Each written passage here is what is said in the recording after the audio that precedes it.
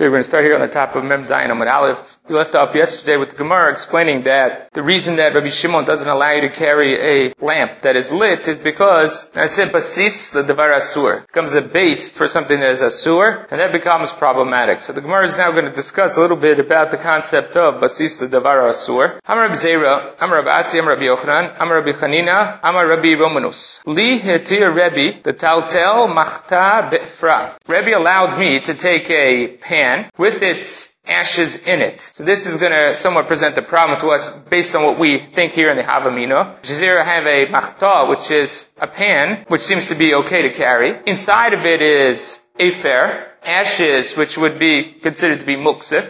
So now I have the pan being a basis, l'davar asur, but I'm allowed to carry it, which would be the opposite conclusion of what we just suggested in the position of Rabbi Shimon. Samar Rabbi Zera, the Rabbi Asi, mi amar Rabbi Yochanan halchi.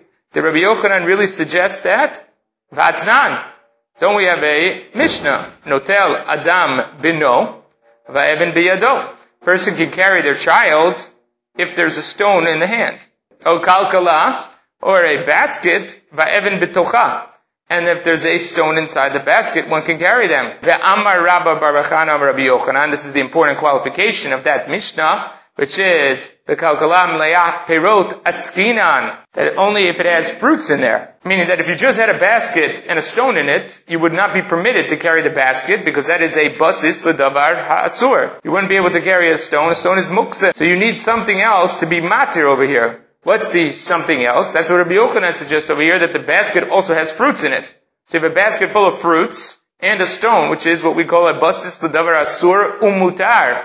It's a base for something that's both asur, which is the muktzeh, the stone, and mutar, which is the peirot. But taimodit by peirot. The only reason it works over here is because there are peirot, there are fruits inside of the basket. Ha leitle peirot. If there were not fruits inside the basket, it would not work. So ishtomerim kishachado. He was silent for a moment. He had to think about it. V'amar, hachanami, our case also, ti'it ba kartin. Our case also has heter here. The pan that they were talking about, the pans that they're speaking about here, were used to burn incense, used to bring a pleasant smell, either after the meal or in the house.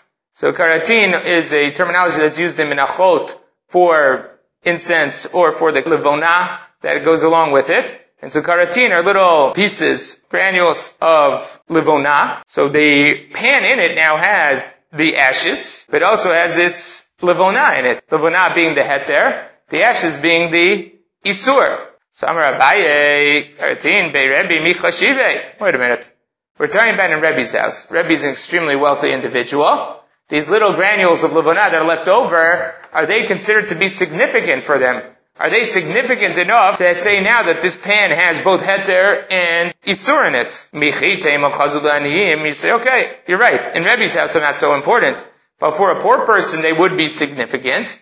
In V'atanya, we have a breita, big day aniyim le'aniyim, big day ashirim le'ashirim. And when it comes to tumat bigadim, we've mentioned this before. Tosafot over here says it's only with regards to midras, tumat midras, which is sitting on or laying on the item, that the size of beged that qualifies to mikabel tuma, we saw two sizes. One was shlosha al shlosha tfachim, 3 by 3 tfachim. We also saw shalosh al shalosh etzbaot, 3 by 3 etzbaot.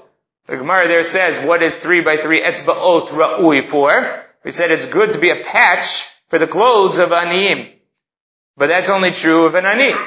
There, the Breita distinguishes between, for a nashir, the minimum size of clothing that we mekabel tuma is 3 by 3 tefachim, which is considered significant in and of itself, and therefore it would be equally significant for an ani or an ashir. But below that amount, an ashir would never keep. An ani would keep it. So therefore there is a certain amount of subjectivity to the size of beged that will be mekabel tumat midras. For an ashir, the minimum threshold is 3 by 3 tefachim. For an ani, the minimum threshold is 3 by 3 etzbaot, because he would save a piece of cloth that small in order to use as a patch.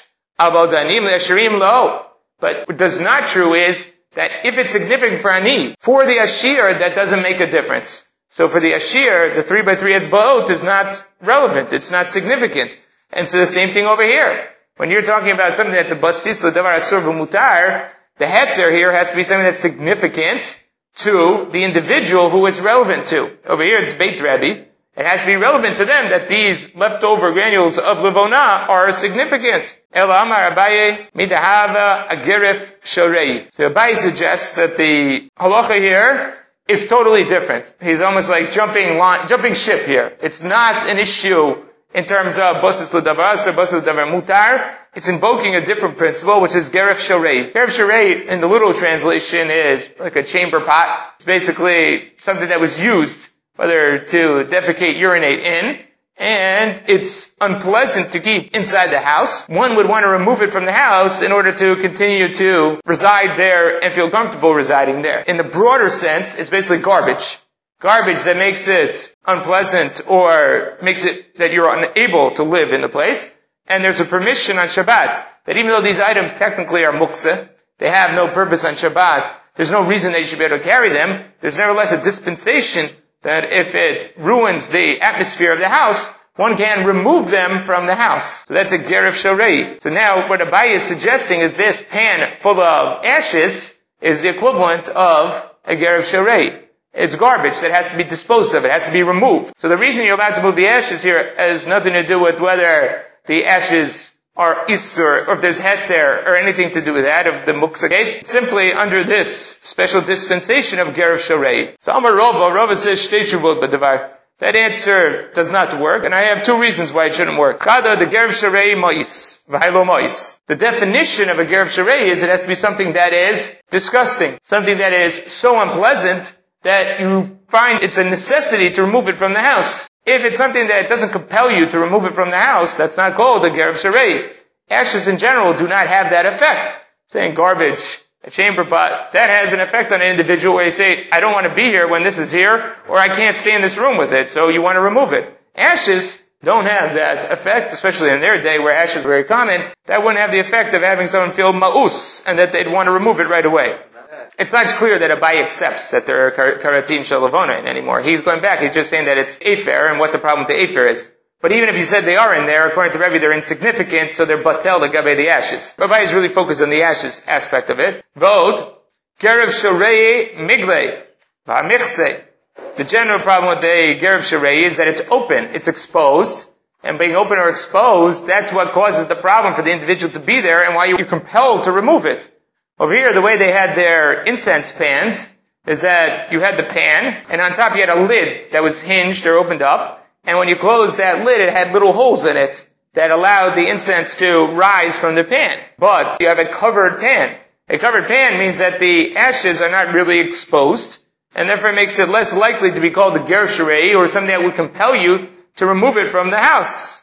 Rava offers up an alternative, which is ki avina be Rav Nachman, hava mitaltalinan kinuna agav kitma. When we were in the house of Rav Nachman, we used to carry a brazier agav kitma because of its ashes. So Rashi explains again what a kinuna is. It's a kli nechoshet, copper brass pan, shemivin bo ha'ur lifnei sarim litzchamem, in which they bring the fire or probably the coals before those important people in order to heat up. So it's a heating pan. We've seen these before, a long-handled heating pan.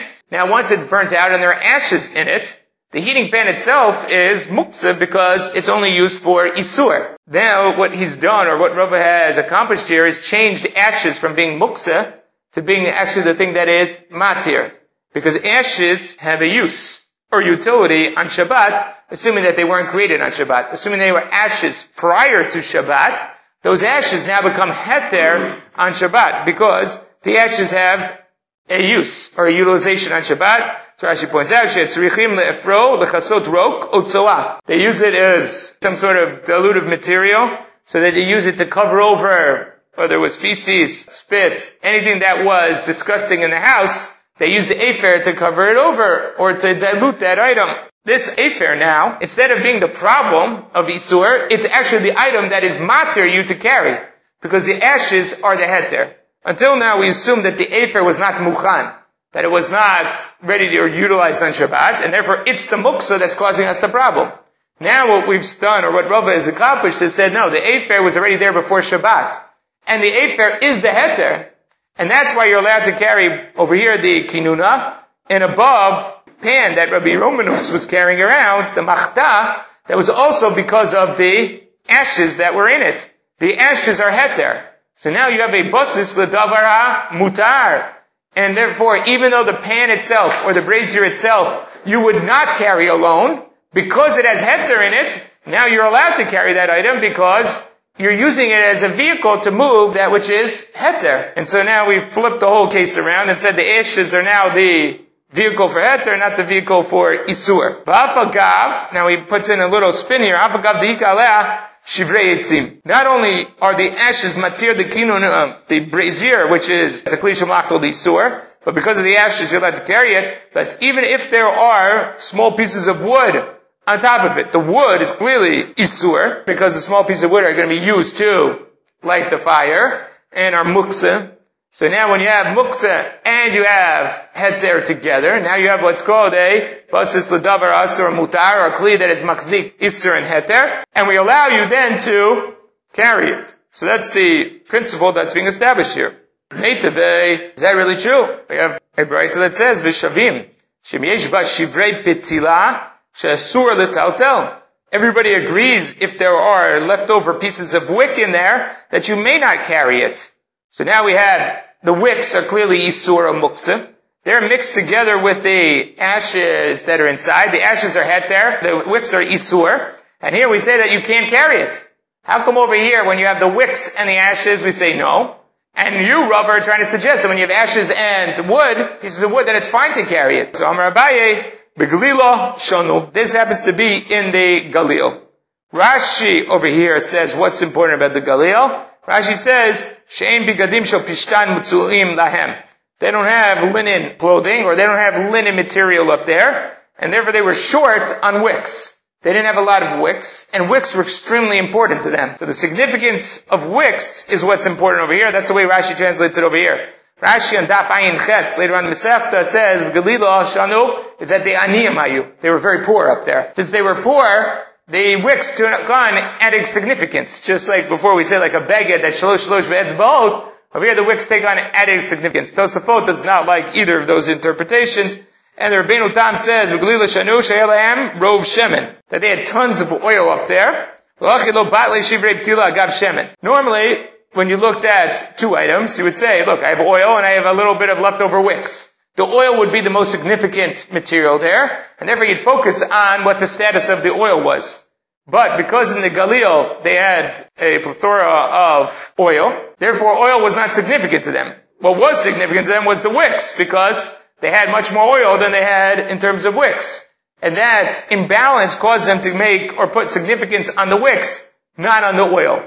But that's not the concept of basis. The Mutter stands firm to that realm. So very good. What you're raising is an issue that's raised by the Rishonim in the Gemara and Beitza. The question with regards to basis l'davar asur and mutar is, it's simply enough to have isur and heter on an item, and that makes it a basis l'davar asur mutar. Without any bittul, without any consideration of the items that are along there, as long as there's heter and isur, that's enough to create a basis l'davar asur umutar. Or, do we have to look at contextually, for instance, the value of the heter and the isur? Do we have to give, in terms of looking at these items, some sort of subjective value to the items that are found here? This Gemara seems to suggest that it's not only simply isur and heter, but the significance of the items that are there also play a role in whether it's classified as a basis l'davar asur or mutar. So if you have heter and isur together, but the isur is so significant that it's as if the heter is batel, the gabay, the isur, then we would not consider the heter. Just because it's heter, it's not significant enough, or it's not meaningful. And the same way the other way around. If you have isur there that is so significant, then the heter will be batel, the gabay, the isur, and it's as if it's not there. The Rashba makes such a comment at the beginning of Beitza. The Rashba says that when it comes to basis l'davar asur mutar, there has to be some sort of relative value between the isur and heter. This comes up, for instance, on Shabbat.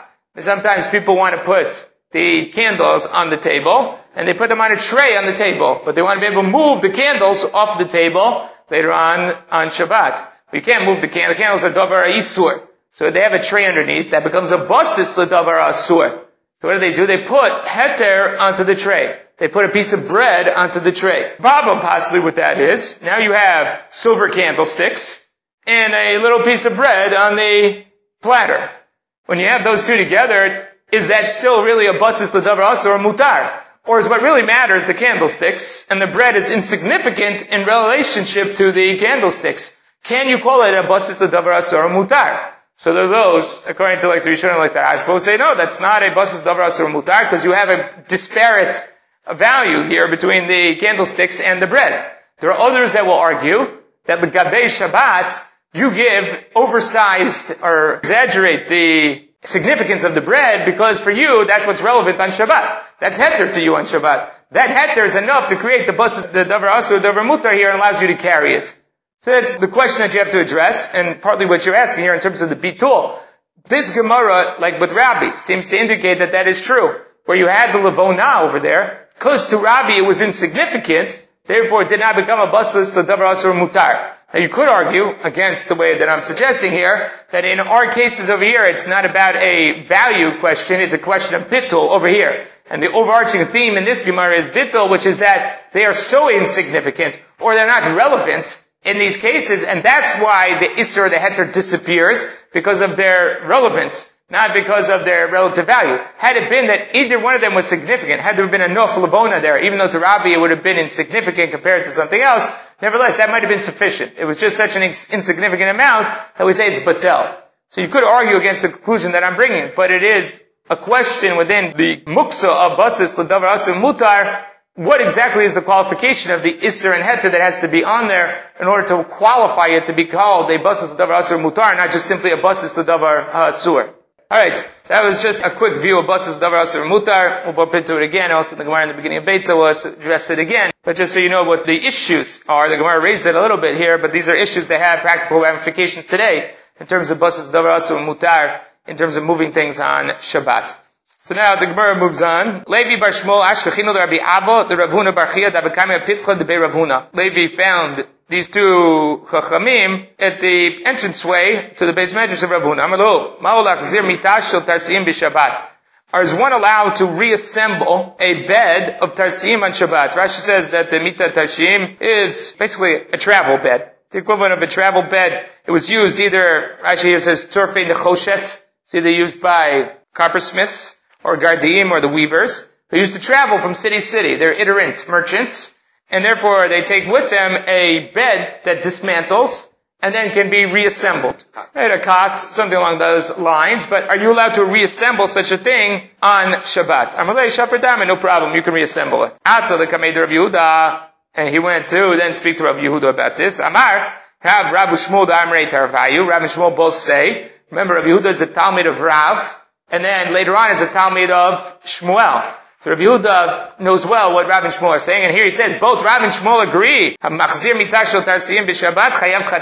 You reassemble a bed like this on Shabbat, you're chayav chatat. Osur mide oraita. So now you have a huge gap between these two positions. You have a position here, Rav and Shmuel says it's osur mide oraita. Put it together. And then you have Rabbi Avo and Rav Huna bar Chia saying that it's mutar, even midrabanan. It's completely mutar to put together this bed. So meitevei, let's try to understand this. We have a Tosefta that says, "Amachzir k'neimino Rabbi Shabbat chayav chatat." Someone who reassembles a candelabra on Shabbat, whether it's a branch of the candelabra or whether it's a central piece that has branches coming off of it, if you put it back together, then you're chayav chatat. That's osur mide oraita. Kaneh saidin lo yachzir. One should not return it. V'michzir patur aval asur, which would mean it's an isur derabanan, not an isur deraita. Kaneh saidin. The easiest way to explain this is like a window washer's squeegee. The window washer has on the squeegee extension bars that he puts together. He needs it to be longer, so he puts on the extensions. He needs it to be shorter. He takes off the extensions.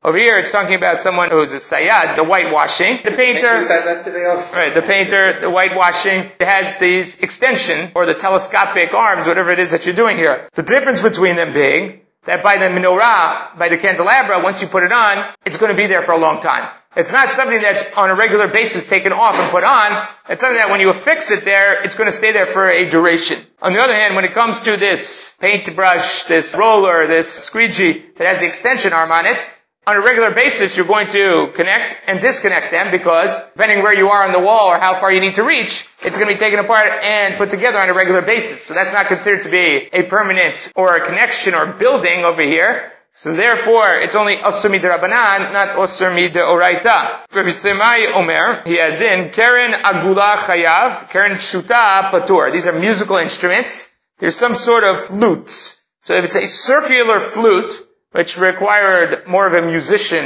or an expert to put together, if that is put together, then you're Chayav Chatat. Because that's something, once it's put together, it's not taken apart. On the other hand, when we're talking about a Keren Pshuta, which is a simple flute, whether it's putting in the reed or putting it together, whatever it is that you're doing here, on a regular basis, a layperson could put it together, take it apart. It's done on a regular basis, therefore you're Patur L'Valasur. Rashi says over here, what exactly are you Chayav Chatat for? What Isur D'Oraita did you violate over here? So what are you going to say to me? Binyan. Building. We know, and we discussed this already, that Beit Hillel believes Ein Binyan B'Kelim. There's no din of Binyan by Kelim. There is Binyan by structures, there's no Binyan by Kelim. So that cannot be the reason that you are Chayav a Chatat over here. So what is the Chayav Chatat generated by over here? So Rashi says that when you put it together, it's Hu Tchilato V'Gmaro Imsau Sekeli. That when you put on this item, that is both the beginning and the end of the process, which is what we call Chayav Mishum Makeh V'Patish. It's the Melacha, which is the last of the Melachot mentioned in the Mishnah, which is the finishing of any item. The finishing touch on any item. If that is the completion, or brings it into function, that's called Makeh V'Patish, and therefore you're Chayav Chatat for the violation of Makeh V'Patish. Makeh V'Patish in the Mishnah is one of two definitions that's given to it. It's either the last blow that is given by the smith or the craftsman to finish off, and that last blow, that's called the Gamar, the Makeh V'Patish. The other definition that's given to it is the worker or the craftsman, the smith, when he's using a hammer to work on the material that he's working on, the hammer has to be absolutely smooth or flat. And therefore, before he hits the material, he has to hit it on something else to ensure that the hammer is flat so that it doesn't do damage to the material. So he takes one hit, like on the anvil, and then one hit on the metal. So that hit to the anvil is what's considered the Makeh V'Patish, because that ensures that the hammer is ready to do the work. Again, it's the finishing touch for the hammer to make sure that the next hit it does is on the material will be a successful hit, or Lamein Yadav, to make sure that he hits properly. But it's some sort of form of completion, or the last thing you do before. And so over here, this is the completion of these kelim, and that's why it'll be considered to be Makeh V'Patish. So now we have a problem. We have a machloket here about this bed of the Tarsim. We brought a Tosefta that discusses, at least, if it's something that's left in a permanent state, then it's Chayav Chatat. If it's something that is done on a temporary basis, then at least it's also Midrabanan. So neither of the options are available to say that it's Mutar, like was suggested by Rabbi Abba and Rav Huna bar Chia. So how are we going to deal with this? How are we going to deal with their position? So the Gemara says, Inu Amar Ki Hai Tana. They subscribe to the position of this Tana. The Tanya, Melabnota Mita, Vikarota Mita, Ulevachim Shel Skivas. Melabnota Mita are the equivalent of today what we call cups. You have a bed that's going to sit on carpet or on wood, and you don't want it to scratch the floor, you don't want it to sink into the carpet. Place under the legs of the bed, you put cups underneath it to support the legs. That's what these miblabnota mita are. They're the equivalent of small feet, small pieces at the bottom that hold the legs of the bed. In their day, the problem was that moisture on the ground would eat away at the wood that were the legs of the bed. So they needed some sort of protection or intervening matter that would stop the legs from being on the ground. Then you have karot amita, which are the legs of the bed itself. Ulevachim shel skivas is a very interesting thing. Rashi describes it. Eitz katan kamin dav shetokim b'keshet. It's used on the bow and arrow that alav moshecha chetz, on which you pull the arrow. So it's basically the guide on the bow and arrow. It's the guide that on which you place the arrow when you're pulling it back. So that's what this little piece of wood is. Lo yachzir. All of these items one may not replace, reconstruct on Shabbat. But if you do replace them on Shabbat, then you are patur aval asur, meaning that there's an isur d'Rabbanan. Velo yitka, and you should not put them in or fix them with strength. Now, when you fix them with the strength means that you are jamming them in place, because when you do that, you're assuming that you're not going to take them apart. Right? It's going to be much longer duration. It's much more permanent in nature. Then mim taka chayav chatat. And if you do that, then you're going to be chayav chatat. If it's loose, mutar legamre. That's totally mutar. If it's loose, it's totally fine. So now, what Rabbi Avo and Rav Huna bar Chia are going to say, we subscribe to the position of Rabbi Shimon Gamliel. That as long as the attachment or the affixing of these items leaves it in a state where it's still loose, and it's not jammed in place, not locked in place, then that type of assembly is not problematic on Shabbat. So anything where the assembly leaves it in a state that is loose or a state that is not permanently affixed, that is mutar on Shabbat, and that's what they were suggesting. This bed of the Tarsiim, the assembly leaves it in a loose way, obviously, because they're going to take it apart again, and he's going to travel again with it. So that type of assembly is mutar legamrei on Shabbat. Now Tosafot still asks over here, the Gemara in other places in Shabbat says it's not comfortable having two positions like this. Gemara is never comfortable having a position that one says mutar, and one says chayav chatat. Whenever we have a machloket, the assumption of the Gemara is that they're going to be one standard deviation away from each other, which is that if I say mutar, then the one who says asur is only going to say asur d'Rabbanan. If I say asur d'Rabbanan, the other person is going to say asur d'Oraita. We're not going to have two standard deviations where one is saying asur d'Oraita and one is saying mutar legamrei. So that's where Tosafot says, I don't understand here. Now I have a machloket here. When Rav and Shmuel are saying asur d'Oraita, and Rabbi Abba and Rav Huna bar Chia subscribing to B'Shimon Gamliel and saying mutar legamrei. Says that's a spread that I'm not comfortable with. How do you have such a differential in opinions? So what Tosafot says is, rewords it a little bit. It says, V'yesh lamar da'achi kamar le'el. Had the Rav Shmuel d'mei tavayo machzir mitah shel tarsiim b'shavat chayav chatat, k'she'enu rafui. That's only when it's not loose. When they lock it in place, that's chayav chatat. Therefore, when it's loose, osur midrabanan. So Tosafot takes it down, moves the machloket to one standard deviation by saying, Rav and Shmuel and Rav Huna bar Chia and Rabbi Abba were talking about two different cases. One time that when you lock it in place, like we saw in this Breita that we just quoted, when you lock it in or you make it tight, that's chayav chatat. That's what Rav and Shmuel were addressing. Rabbi Abba and Rav Huna bar Chia were addressing a case where it's loose. They're apples and oranges. But if you went to apples and apples, their machlok would be between an isur d'Rabbanan and mutar legamrei. And that way, Tosafot limits the machloket to the distance in their machloket. Rav Chama avamita galalnita. In as Rav Chama, they had this bed of the galalnita. It's not clear what exactly this galalnita is. Rashi brings over here mita galalnita hu ke'ein shel tarsiim, similar to the bed of the tarsiim that we saw before. Later on in the Masechta on Kuf Lamed Chet, Rashi over there says about kisei galin. That's equivalent to our bed of galalnita over here, which is basically it's something that disassembles and assembles. So it's again that's something that is not a permanent fixture, but something that is taken apart and put together. So hadre la biyom tova. They were putting it back together on Yom Tov. Why are you putting it together? Assembling it. So he says what? This is not the normal way of putting it together. So it's an unusual type of binyan.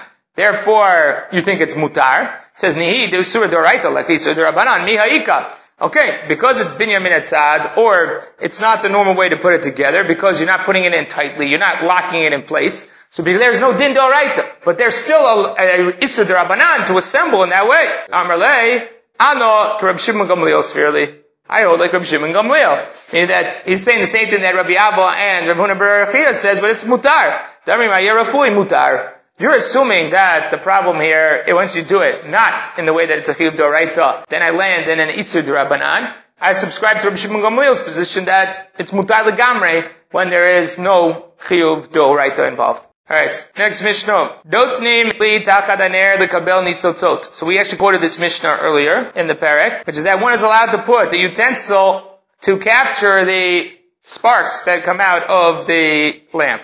You cannot put water into this item because then it's not only catching the sparks, but it's also extinguishing the sparks. Mari asks question, if you remember before, Rav Chisda had made a statement. Rav Chisda makes a statement that one may not put a kli down to capture an egg that is being laid, but one may take a kli to cover an egg that was already laid.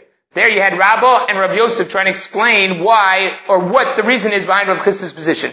Rabbah suggested it was Hatzala Mitzuya. Rav Yosef suggested that it was an issue of Mavatel Kli Mehechano. The Gemara asked this question. That's why we had this quoted before. The Gemara quoted this Mishnah and said, wait a minute, you can be Mavatel Kli Mehechano because look here, you're allowed to put a utensil down to capture the sparks. That's what the Gemara basically asks here. How can you put the kli down to capture the sparks? That's Mavatel Kli Mehechano. Because once the muksa gets in it, kli can no longer be moved. And again, we saw before that Rashi said it's either binyan or soter, because the kli now is affixed in place, so it's lost its utility. Mara answers like it answered before, which is, Amar Rav Huna Brei Rabbi Shua nitzotzot ein behem mamash.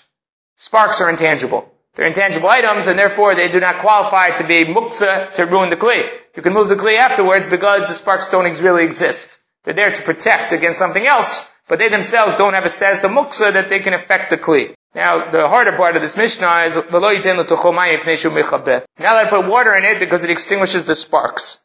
Lema Tnan Stama Rabbi Yossi. Let us say our Mishnah is a Stam Mishnah, supports the position of Rabbi Yossi. Damar, Gorem L'Kibui Asur, that if you cause extinguishment on Shabbat, that is problematic. This relates to a Gemara later on in the Masechta. But on the Masechta, the Gemara discusses what happens if a fire comes on Shabbat. What are you allowed to do in order to stop the fire on Shabbat? The Rabbanan over there have a suggestion that you make what's called a wall of water. You basically take a large number of barrels filled with water, and you make a wall out of those barrels. So what ends up happening is when the fire gets there, it'll eventually cause the barrels to burn down, explode, and that water will then extinguish the fire. That's what we call gram kibui. You're not extinguishing the fire directly. You're causing it to be extinguished, but it's derech grama. So there the Chachamim say gram kibui is mutar. Rabbi Yossi takes the alternative position, which is gram kibui is asur. And because gram kibui is asur, he does not allow you to do this. So let's suggest that Rabbi Yossi is the author of our Mishnah. Over here, are you extinguishing the nitzotzot? No, you're not putting out the sparks. You're simply causing it that when the sparks come, they will be extinguished. So that would be the equivalent of gram kibui over here. So what the Gemara suggests is let Rabbi Yossi be the author of our Mishnah that according to kibui is asur. Gemara says, v'tisbra, does that really make sense? Imur d'amar Rabbi Yossi b'Shabbat. Rabbi Yossi only restricts one from doing gram kibui on Shabbat itself. Be'erev Shabbat mi'amar. If you were to put the water here on Erev Shabbat, according to Rabbi Yossi, you would have no problem. Gram kibui is only a problem on Shabbat itself, because kibui is a melacha. We won't allow you to do the grama, causing of that melacha on Shabbat. But if you do it before Shabbat, melacha is not a sur. So obviously gram kibui before Shabbat is also not a sur. So what are you going to say? Our Mishnah is talking about a case on Shabbat. V'atanya. We have a Braita that expands on the Mishnah and tells us that our Mishnah is not only relevant on Shabbat, it's also relevant on Erev Shabbat, which is Notnim Kli Tachan Haner Lekabel Nitzotzot B'Shabbat. When it's allowed to put the utensil there to catch the sparks on Shabbat itself. Obviously, if you can put it on Shabbat, you certainly can put it on Erev Shabbat. V'lo yitein l'tocho mayim mipnei shu mechabeh mi-Erev Shabbat. Even before Shabbat, one may not put a bowl full of water to catch the sparks. Ve'ein tzorach lomar b'Shabbat. And certainly you can't do it on Shabbat. If you can't do it Erev Shabbat, you certainly can't do it on Shabbat. Now, that precludes us from saying that the author of this Mishnah is Rabbi Yossi, because it's clearly not the issue. Gram kibui can't be the issue over here, because if gram kibui is the issue, then why is it restricted even on Erev Shabbat? Elam Rabashi, afilu teimer Rabbanon, even the Rabbanon could be the authors of our Mishnah. Sha'ani hocha mishnei mikarev et kibuyav. The Gemara here draws a distinction and says that the Mishnah could even be authored by the Rabbanan, that our case is not similar to gram kibui. Gram kibui is one case, and that's where we have Machlokes Rabbanan and Rabbi Yossi. Our case is a case of mikarev et kibuyav. What's that distinction? What's the difference? So Rashi says, the lodami, the gram kibui, the hotam kimate deleka lekelim, delekahu depaka lahu v'grama ba'almahu. When it comes over there in the case, later on in the Masechta, in Perikol Kitvei, over there it says, how is the extinguishment accomplished? It's that the fire takes under the barrels, then it destroys the barrels, which will freeze the water to extinguish the fire. That's grama. Over here, the water itself is right there. It doesn't have to do anything in terms of getting connection to the water. And that's what Rashi says, zimein kibui lehedja. You put the item that's going to extinguish it there openly. It's the equivalent of extinguishing, literally extinguishing on Shabbat. One is that what creates accessibility to the water is the fire itself. You don't give accessibility to the water. Over here, in our case, the accessibility to the water is provided by you. So, mikarev kibuyav is that you now have put the item that will extinguish it, you've made it now available. Even on Erev Shabbat, that's because you're atu. But gram kibui is when you do not provide the accessibility to the water. Another action has to be taken before that happens.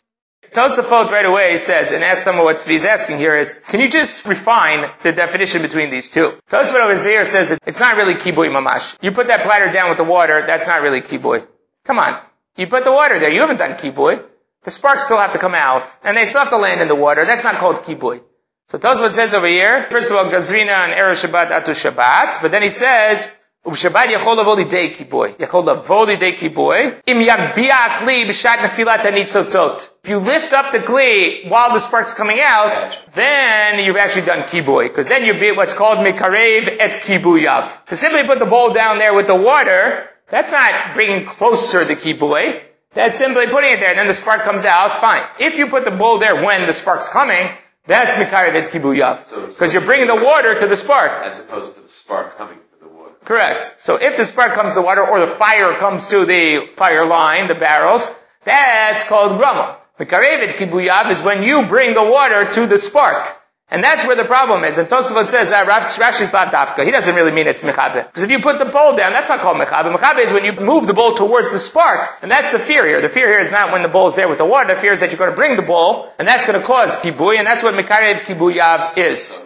Okay, now the Rabbeinu Tam and the Rach have a different gears in their Gemara, and they say mipnei mekarev kibui. Instead of kibuyav, they have mekarev kibui. Which does make a difference, even though it's a little nuance, it makes a difference. And the way they explain our Gemara is, the question here is whether there's a barrier between the water and the fire. If there's a barrier between the water and the fire, that's called gram kibui. If there is no intervening material between the water and the fire or the spark, that's called kibui, mekarev kibui. So if you bring the water there, and here in our case there's no cover to the water, then the water has now been directly exposed to the sparks, and not like what Tosfot was saying before, that you bring the water to the spark, but something having the water there and the sparks going into it, that's called mekarev kibui. You have now accelerated the extinguishment of an item. On the other hand, by the case of gram kibui, later on in the Masechta, over there, since there's a barrier between the water and the item, you have not been mekarev kibui. You've not accelerated the kibui, you've simply now made a gram kibui. You made it possible that it could be extinguished by another action. Therefore, they differentiate, maybe that's the way Rashi is explaining here as well, which is that the problem here is that you've now put water there that will accelerate the extinguishment of the sparks that come out, which wouldn't have happened otherwise. And that's called mekarev kibui. On the other hand, gram kibui is where you simply put a material that could in the future cause the extinguishment, but you're not accelerated. Timers. What happens with timers is, there's a basic principle, and this is part of what Machon Somet uses in terms of their principles of how things work, is that Shabbat you're allowed to maintain the status quo. What you can't do is change the status quo. So for instance, if your light is on, then to leave the light on is not a malacha on Shabbat. Maintain the light in its current status, that is not problematic on Shabbat. Therefore, if you have a timer that's going or set to extinguish the fire, meaning it's going to shut the light off, if you simply move the pins so that the light remains on for a longer period of time, you've done no malacha on Shabbat. The malacha was to turn the light on or have the light be burning. When you extend that, all you've done is maintain the status quo. That is allowed. The same is true the other way around. If the light is off and it remains in the off position, you've done no malacha on Shabbat. So then if the pins are set to turn the light on, and all you simply do is extend those pins so that it remains off, maintaining the status quo is allowed on Shabbat.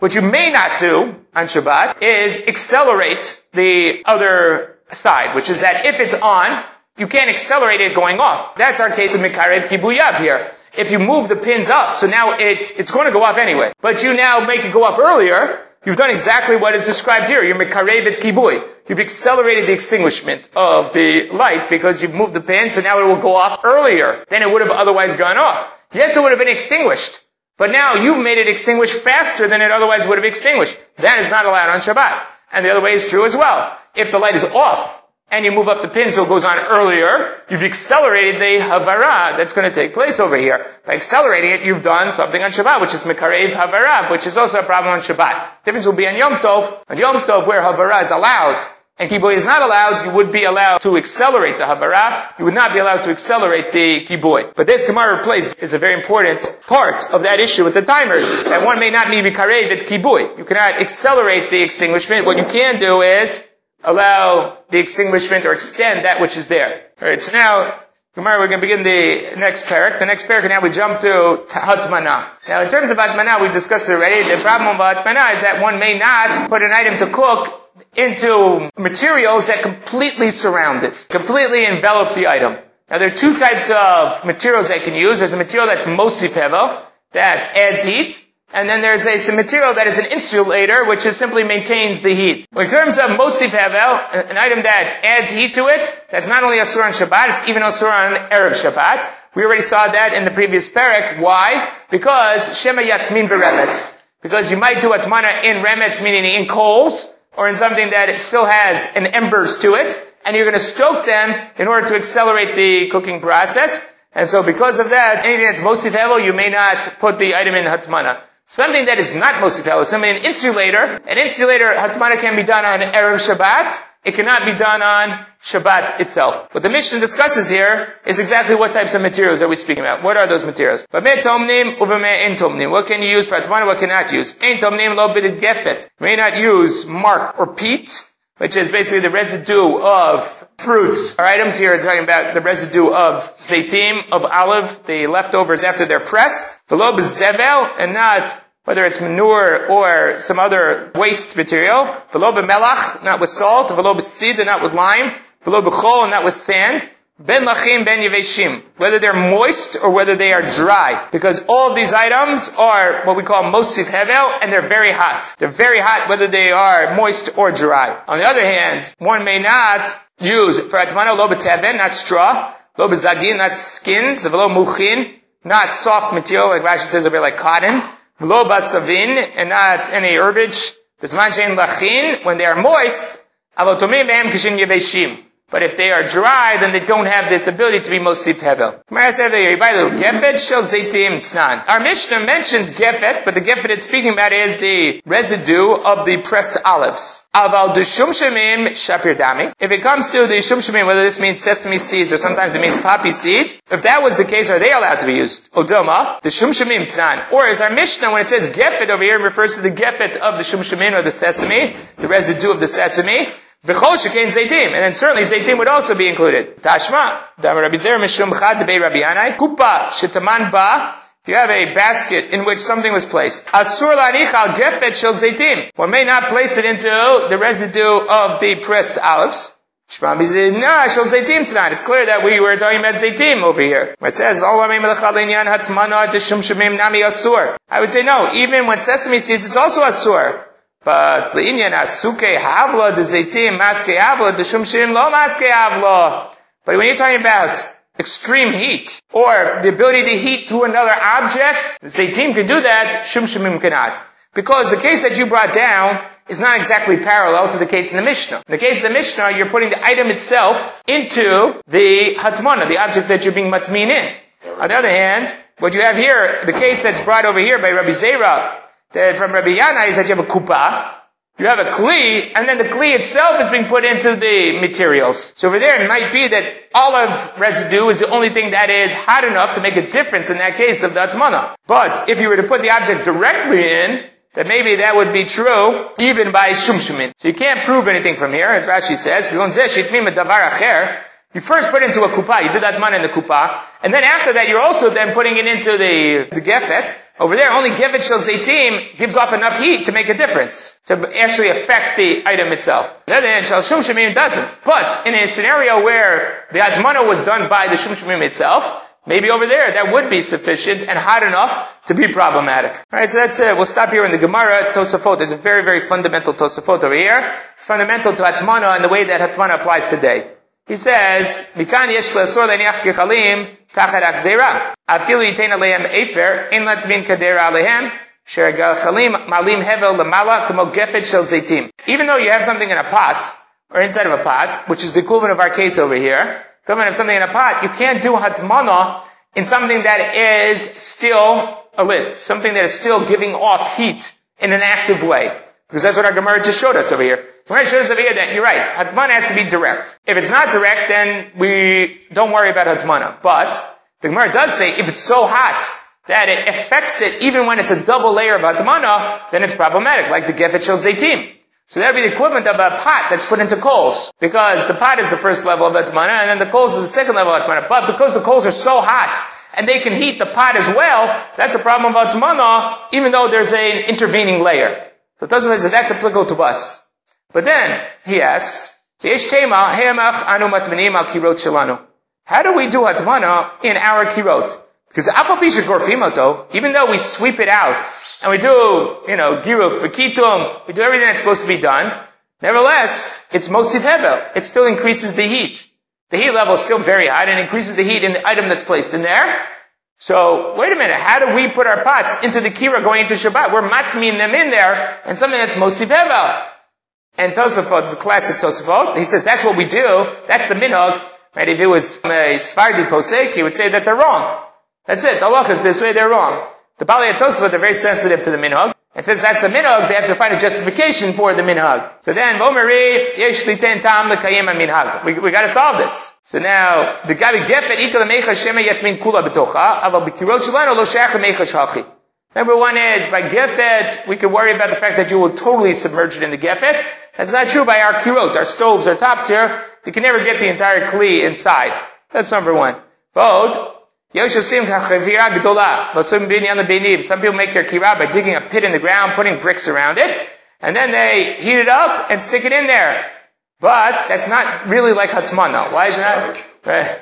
So why is it not like hatmana? Because he says there's airspace there. Hatmana, Tosfot defines over here, and this is what's very important. Hatmana is only when the object that you're being matmin is directly surrounds it. It's completely buried. Right. It's buried in it, and it surrounds it completely. But if there's airspace in between, that may not be called hatmana anymore. If there's intervening air, that's not called hatmana because it doesn't have the impact that we're talking about here. Because what's the impact? We're looking for shema yachteh et ha-gechalim, or shema yachteh et ha-remetz. That's the whole fear over here. When it's not completely around the item, that's not going to create that problem. And therefore, when there's airspace there, you don't have the problem of hatmana anymore. So leaving, for instance, going into Shabbat, you shut off the oven, and you leave items in the oven after they're shut off. That's not called hatmana because the oven has airspace in there. That's not called hatmana anymore. Any airspace would get you out of the problem of hatmana. The other thing, the other suggestion, another answer that's brought here is that the fact that the stove is mostly hevel is not really true. Because when you're talking about items like gefet or coals, they accelerate the heat and they continue to heat on a continuous basis and make things hotter. But the oven, by definition, the heat is going to dissipate.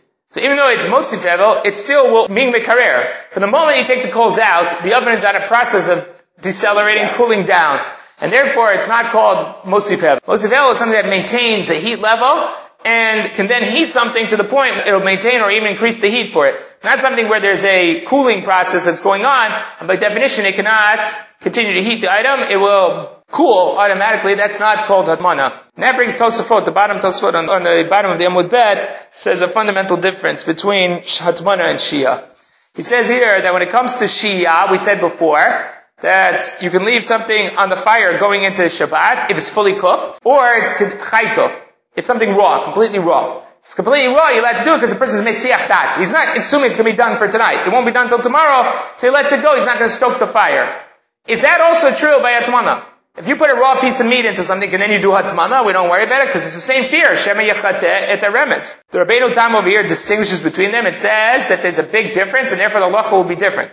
By shia, there is, if you stoke it, it can heat it up, it can cook it a little bit. But you're not going to get a lot of value out of stoking it. Therefore, you put something raw in there, it doesn't pay to stoke it because you have to wait a long time anyway for it to cook. By hatmana, by the nature of hatmana, that will accelerate or it exaggerates any action that you take.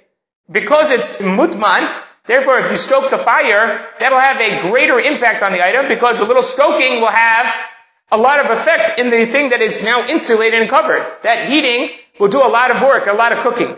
And therefore the problem exists in hatmana, that even if you have a raw item there, that's not enough to get you out of the problem of hatmana. Hatmana does not have that dispensation of derachaito. If something raw that's in there, or if something is past the point where you would think about cooking it, that does not get the dispensation that is by shiyah, because the cooking is accelerated, is done in a way that actually will exaggerate any action that you take, and therefore does not allow you to do that going in with hatmana. Only with shiyah do you have that dispensation, not with hatmana. Stop here.